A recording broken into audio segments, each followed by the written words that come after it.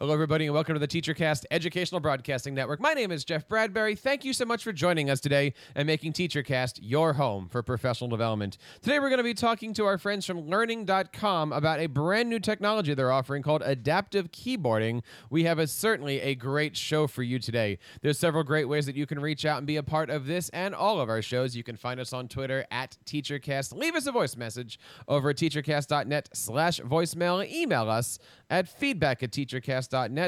And please take a moment today to subscribe to this and all of our shows on teachercast.net/iTunes and teachercast.net/YouTube. And again, welcome back to TeacherCast. Today, my guest is Jeff Meyer, the Director of Education from Learning.com. Jeff, how are you today? I'm doing great. How are you, Jeff? I am fantastic. Two Jeffs, no waiting. That's the title of our show today. How are things at Learning.com?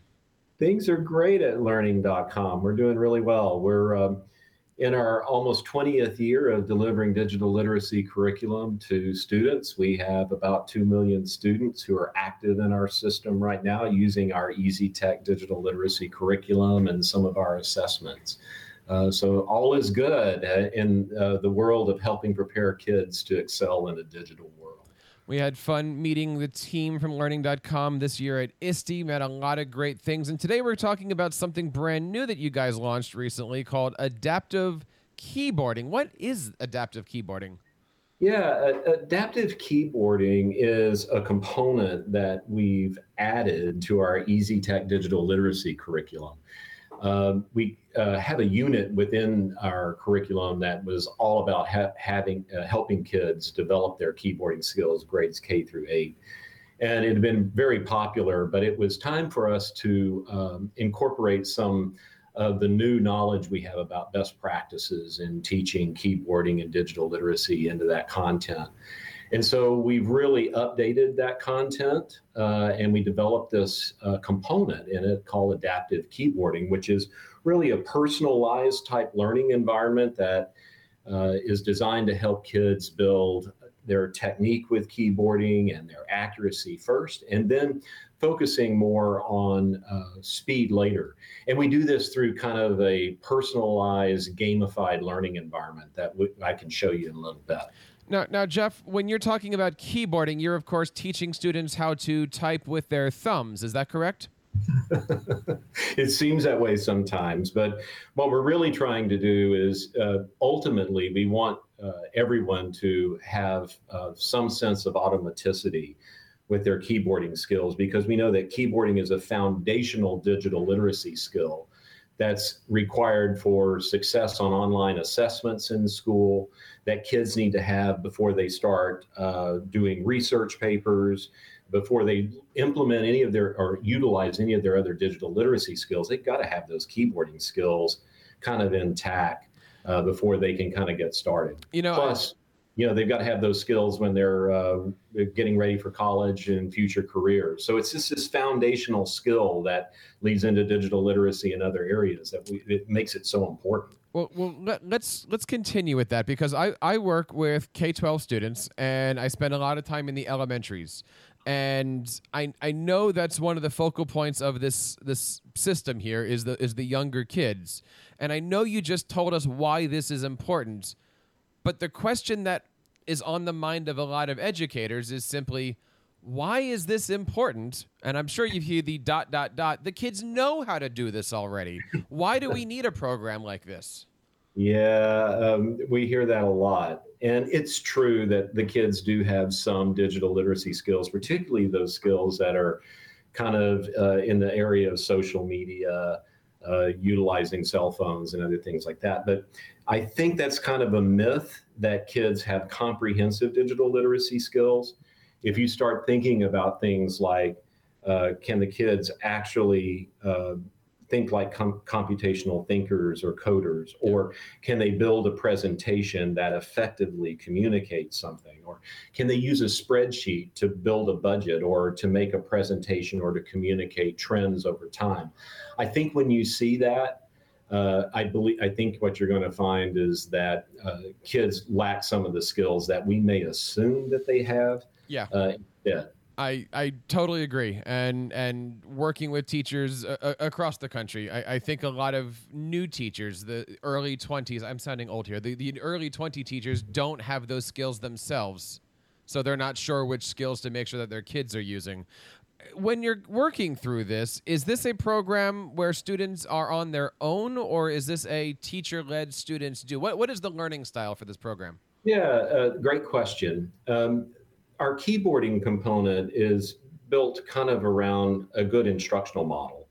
The basics of classroom instruction are always about, hey, teach the kids something new, in other words, instruct, then give them the opportunity to apply what they've been taught, to give them deeper practice, and to develop something on their own, like a project or a product that allows them to use real technology tools to demonstrate their skills.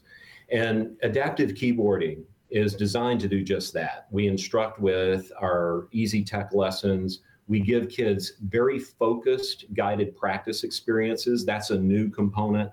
And then we have this adaptive keyboarding component that is a personalized learning environment where students develop their own specific skills in a sort of gamified, simulated environment along the way, giving them the opportunity to be self-aware about their own progress, monitor their own progress, and to make decisions about how to improve.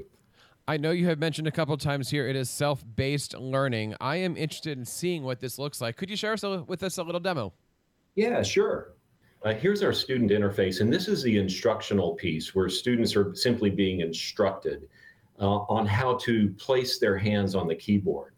We have a variety of lessons, grades K through 8, that walk kids through these basic foundational keyboarding skills.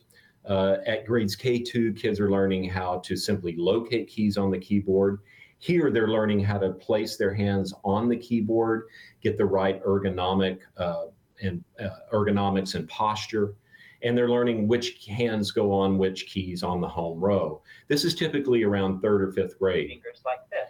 There's audio and 1, 2, 3, audio feed, 4. audio playback Curve your fingers that you and place hear your behind here. fingertips slightly on the Automated row. hands. Your left finger 1. Now I'm going to goes show on you the another F, component of all the and lessons. Your right finger 1 goes on the J key. We also have an Minor fingers interactive 2, piece 3, and 4 that sitting each round allows on their own students key. to demonstrate Rest their your thumb mastery of on what the they're space learning bar. here. Now practice typing the touch keys F and J. All of our lessons are automatically scored by learning.com, saving teachers time, and the scores for all of our lessons in adaptive keyboarding are recorded in an online gradebook. Now, after the students receive basic instruction, you want them to get some more deep practice on what they've learned. And so we also provide guided practice opportunities that allow students to get short, home row specific practice like you see here. Now, if students were working on the number row, this would be practice on specific keys on the number row. If this were about lower row or things like that, it'd be on lower row. But the idea is we have short practices and immediate feedback that will deepen students' understanding of things like home row, upper row, and number row. After the students get the opportunity to work through guided practices, then they work in a personalized, adaptive environment that we're calling adaptive keyboarding. You see this here. Adaptive keyboarding allows students to work through simulated and gamified learning environments like this one. In this one, which is at grades 3 through 5, we call it the Great Keyboard Explorer. Students are working through a series of environments. This one is a windsurfing environment. Level 1 was a mountaineering assignment. And what they're doing is they're moving from different sorts of locales and different sorts of activities in the world and earning badges as they progress through levels. We always provide students with updated data on their current accuracy, word per minute rates, along with the key practice keys that kids need to be working on. As students work through the muscle memory, word challenge, and zone challenge exercises, they have complete flexibility on what type of exercises they want to work on. Muscle memory is all about working on the key strokes and key letters that students are having difficulty with, and it'll focus on the students' key practice keys, which right now for this student are K, C, and B. If I look at a muscle memory exercise like this one here, you'll notice all the K's, C's, and B's, right? If I go back and look at my practice area at the word challenge, you'll see that I get full words this time. But again, the preponderance of the letters and keys are the K, C, and B practice keys, which are my weakness, right? So I have all sorts of formative exercises that allow me to spend time practicing my keyboarding skills. And as I move through these levels, I earn badges and gain time on my own personalized keyboarding learning path to build my keyboarding skills. There's a full dashboard, both in the student interface that you're looking at here. This same dashboard appears for each individual student and is compiled into class results as well for the teacher. Students can see everything from their word per minute rate and accuracy all the way to hot maps that are going to show the keys that are really working for them in green, keys that are giving them a little trouble in yellow, and the keys that are really giving them difficulty in red. Students can work in this adaptive keyboarding environment really almost to infinity.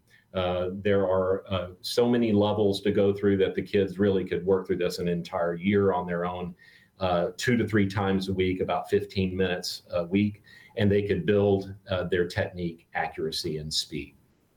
So bottom line, adaptive keyboarding is a personalized learning environment for students to develop their own keyboarding skills. And we focus first on helping them with technique, then accuracy, and then building speed. Jeff, I got to tell you, it looks absolutely easy to use. And as you're going through the demo here, I'm finding myself trying to practice on my own keyboards here because it just seems so simple for students of all ages. And by all ages, I do mean adults. Yeah, I can use it myself, believe me. What is the best way for somebody to go about exploring this? Is this something that a school district signs up for, or can a teacher just do this with their schools? How does this all work? Yeah, generally, a school or a school district works with learning.com to purchase adaptive keyboarding. It can be purchased bundled with our word processing solution or as part of our comprehensive digital literacy solution called EasyTech. Now, if you're just looking at keyboarding itself and you're kind of wondering, well, what does this kind of cost? The prices kind of vary because we do have school-based pricing and individual student pricing, and it changes a little bit based upon how many students are at the school and things like that. Bottom line, the price for this ranges from about $3 to $5 a student for a 1-year subscription, depending upon how many kiddos you've got. That's pretty affordable, and I can absolutely see school districts all over the place bringing a system like this in. Is this something that you need a specific type of machine for, or if I was a Chromebook, Windows, Mac, what's the optimal environment that we're looking for? Yeah, all of the keyboarding content that we've shown you is developed in HTML5. So no Flash plugins, no special apps or anything like that to make this run. Just any standard browser will work. iPad schools would be able to use this? Absolutely. Now, you probably do want to look at external keyboards for keyboarding instead of having kids keyboarding on a screen like you would expect on a tablet device. So external keyboards are important. Jeff, I got to tell you, this is an absolutely fantastic program. One more time, where do we go to learn more about this program?